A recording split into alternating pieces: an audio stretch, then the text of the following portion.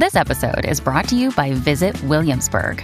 In Williamsburg, Virginia, there's never too much of a good thing. Whether you're a foodie, a golfer, a history buff, a shopaholic, an outdoor enthusiast, or a thrill seeker, you'll find what you came for here and more. So ask yourself, what is it you want? Discover Williamsburg and plan your trip at visitwilliamsburg.com. We are Cultivate. Cultivate. Cultivate. Cultivate. Cultivate. Cultivate. We are Cultivate.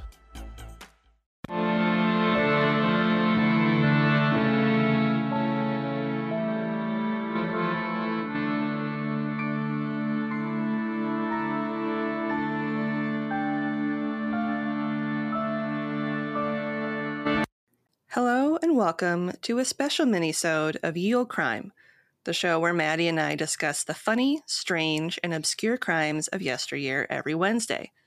This special bi-weekly segment is called Can You Crack the Cramp-Word, which is slang for a difficult or obscure term, which I thought was very fitting. And joining me today is Allison Fry from the Allison in Wonderland podcast. And before we begin, I'd like to give her the opportunity to tell us a little more about herself and her show before we get started. Awesome. Thank you for having me, Lindsay. Like you said, I am Allison. I am from the Allison in Wonderland mental health podcast, where we fall down the rabbit hole and go through the looking glass of mental health. And we talk about all types of mental health issues. And I also am a life coach in coaching in Wonderland. I'm just always in Wonderland. And I started on this mental health advocacy journey in 2007 when I lost my brother as a result of suicide. And I have just been full steam ahead ever since then, working on mental health advocacy and suicide prevention. So basically, I'm just out there talking about everything, whether people want to hear it or not. Yes, that is a really great segue into my first question I have for you, which is, you have quite the emotional support team. Can you share with our listeners who they are? Yes, my emotional support team are my 5 cats. All of my kids are grown and I'm a recent empty nester, but I do have 5 cats. 4 of them are named after Futurama characters, but the one is named Moonshadow after the Cat Stevens song Moonshadow, because I always wanted a black cat named Moonshadow. So we've got Moonshadow, his twin Nibbler, Tuxedo Cat that is a complete thief, Bender, Scruffy, who sleeps all of the time, and Kiff, who is terrified of everything. So for anyone that watches Futurama, we named them before we knew their personalities, and they are 100% spot on. But yeah, they are definitely my emotional support team. Like, I was working on a really stressful, messed up website earlier for my day job. And I was like, okay, I know that physically I am just incapable of taking a nap, but I'm going to go lay down. And then 3 cats laid on me for 30 minutes. And I'm like, cool. Now I can go do the rest of the day. Yeah. It's amazing how animals can do that. They'll just it's they just know. I have a dog, and on days when I'm just really just kind of off, she will try to be as physically close to me as humanly possible. She's trying to merge with my body almost. And those are the days where I'm like, yeah, you get me. You understand. Thank you. Yeah. I'm constantly Googling, do most cats love their humans this much? Because everybody talks about cats being jerks. And I'm like, my cats love me. They want to snuggle. They want me to rub their belly. They are so rotten.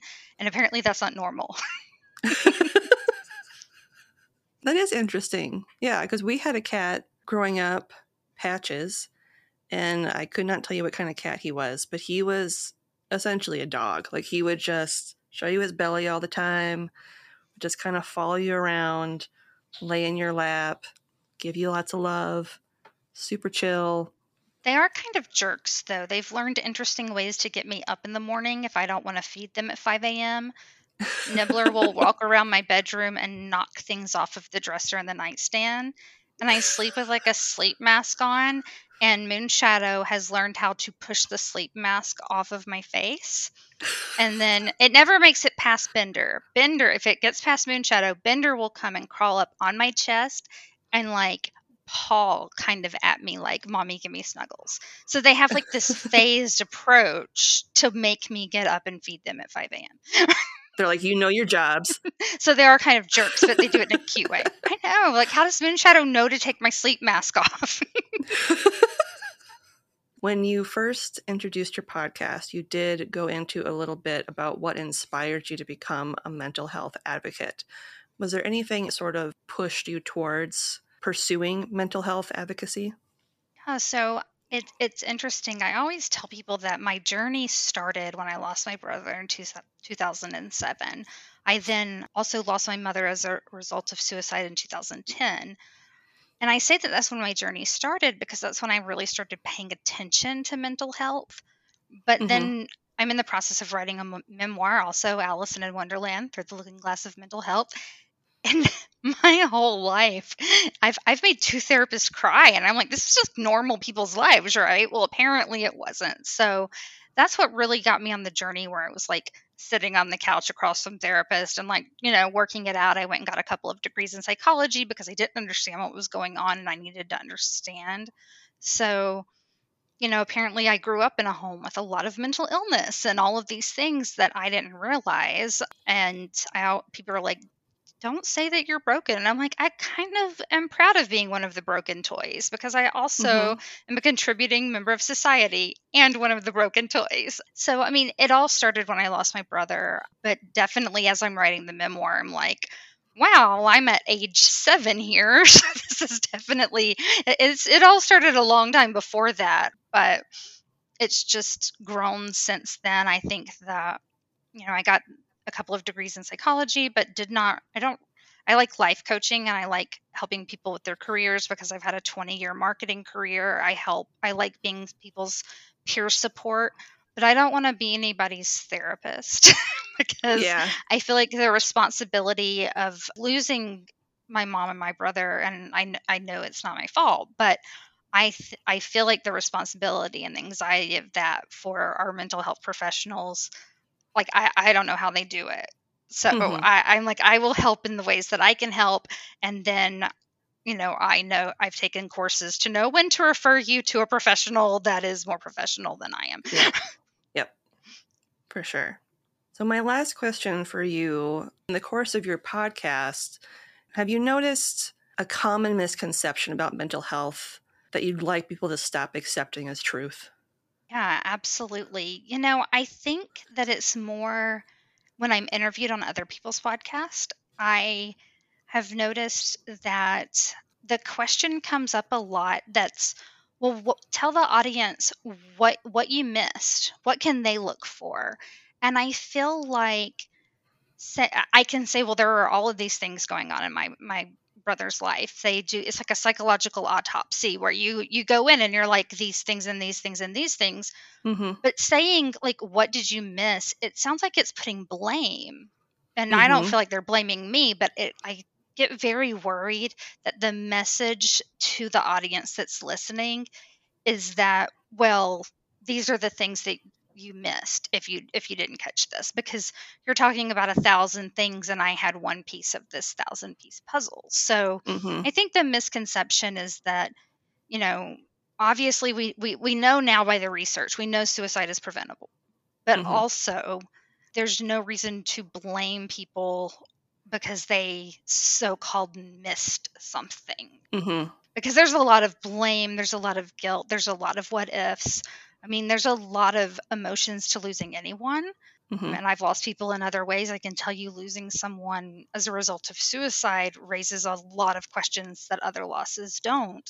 And I wouldn't want anybody to think that I'm saying, oh yeah, if I'd known this, I would have saved my brother, which means you can save you know what I mean? I'm like, we have tools, we have this suicide prevention lifeline and all of these things. You don't have to know all of the things. Just, be there for people. Be nice. Don't be a jerk. Yeah. Be good people. Yeah. No, I completely understand. I never would have thought of it that way, but you're right. Like that, it does put that onus of what did you miss, or what did people miss when it comes to signs and symptoms. And well, and we missed a lot but like, do you sit down with everybody that is connected to one person in your life and talk about every single thing that an interaction you've had? Like you're talking about people across multiple states and different types of relationships. Like, I mean, there are a few big things that were going on that I didn't know about. And I think the Allison that is now would jump in and be like, something's going on. But there's no way that the Allison that I was then would have known to do that. And not everyone is a mental health professional.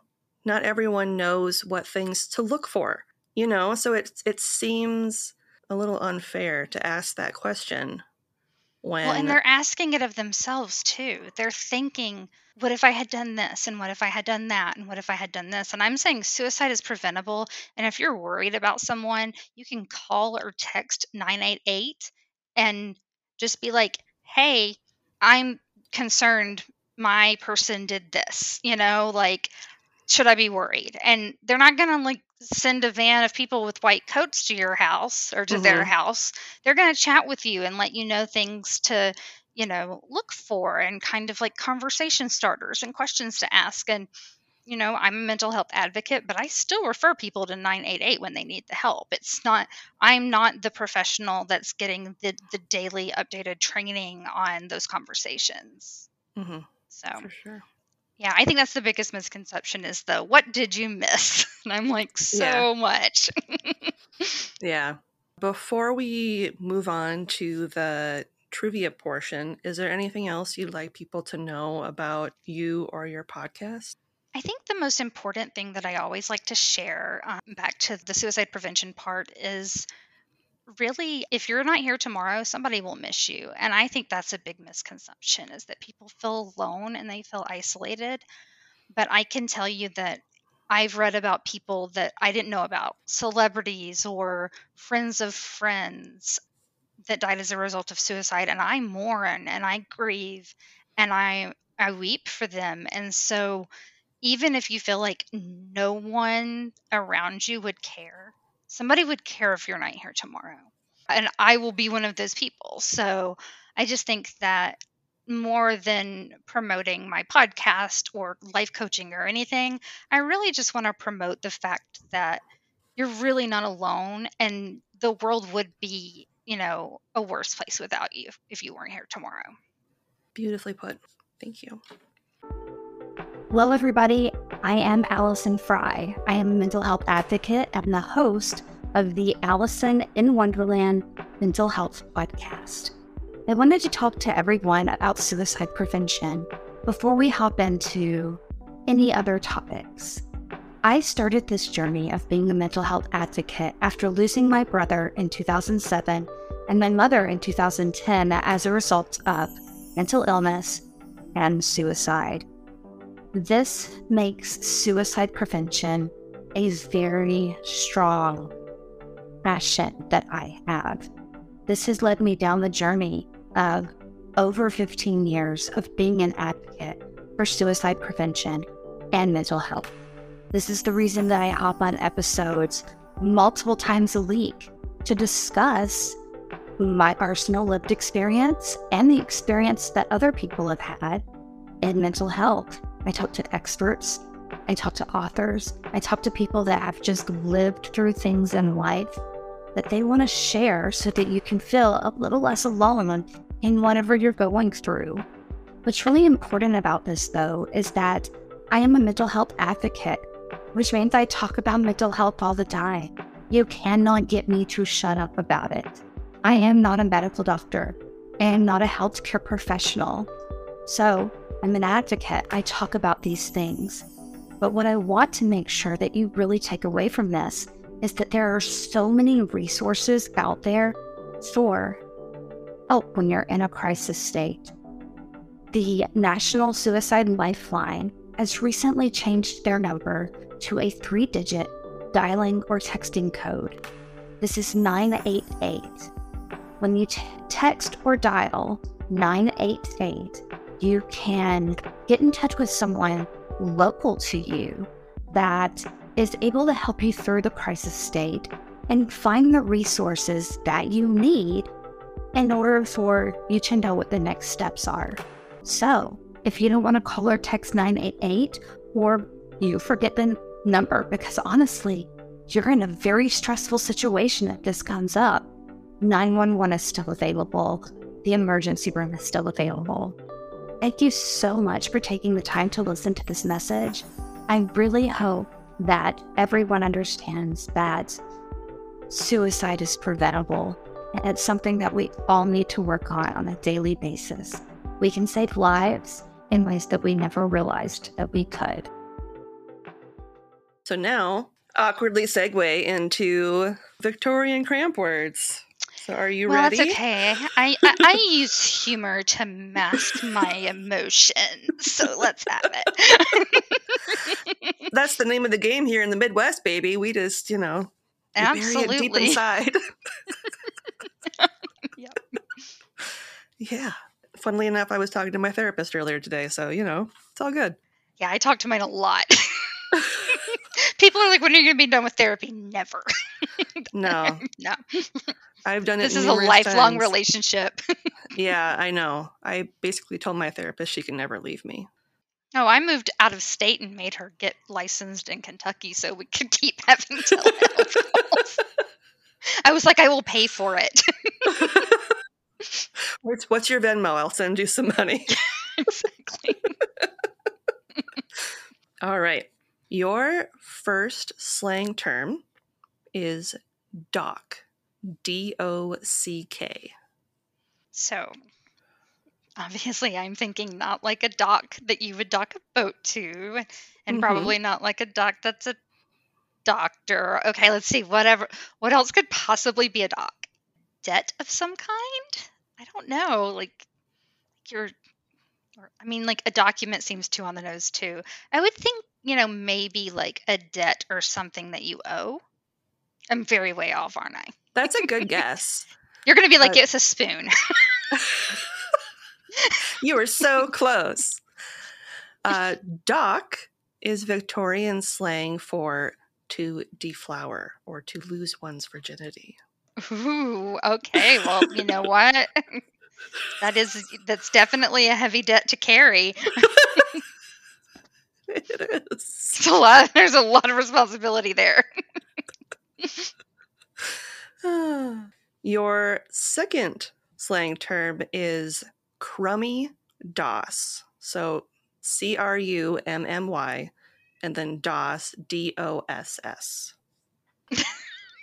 And if you want me to use it in a sentence, I can use it in a sentence. You might have to, because now I'm like, I don't know, like what did they use, for protection in the 1800s?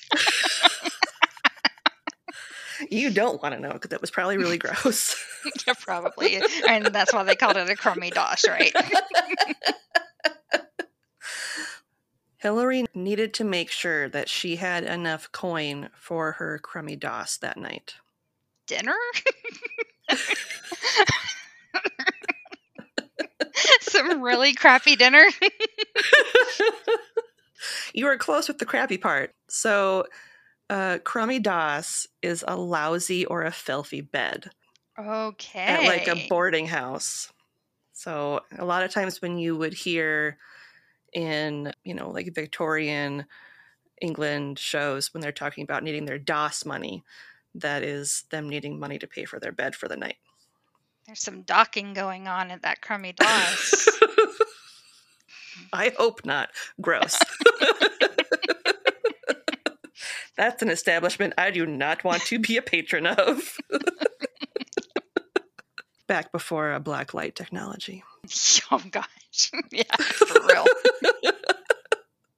Well, I would like to thank Allison for joining me today for Can You Crack the Cramp-Word? And before we go, can you tell our listeners where they can find you on social media and when new episodes of your podcast come out? Yeah, absolutely. So the best way to find me is to go to allisoninwonderland.com, and it has the links to all of the things, and it's ALLISONIN wonderland.com. Swear to God, I got that domain for like $10.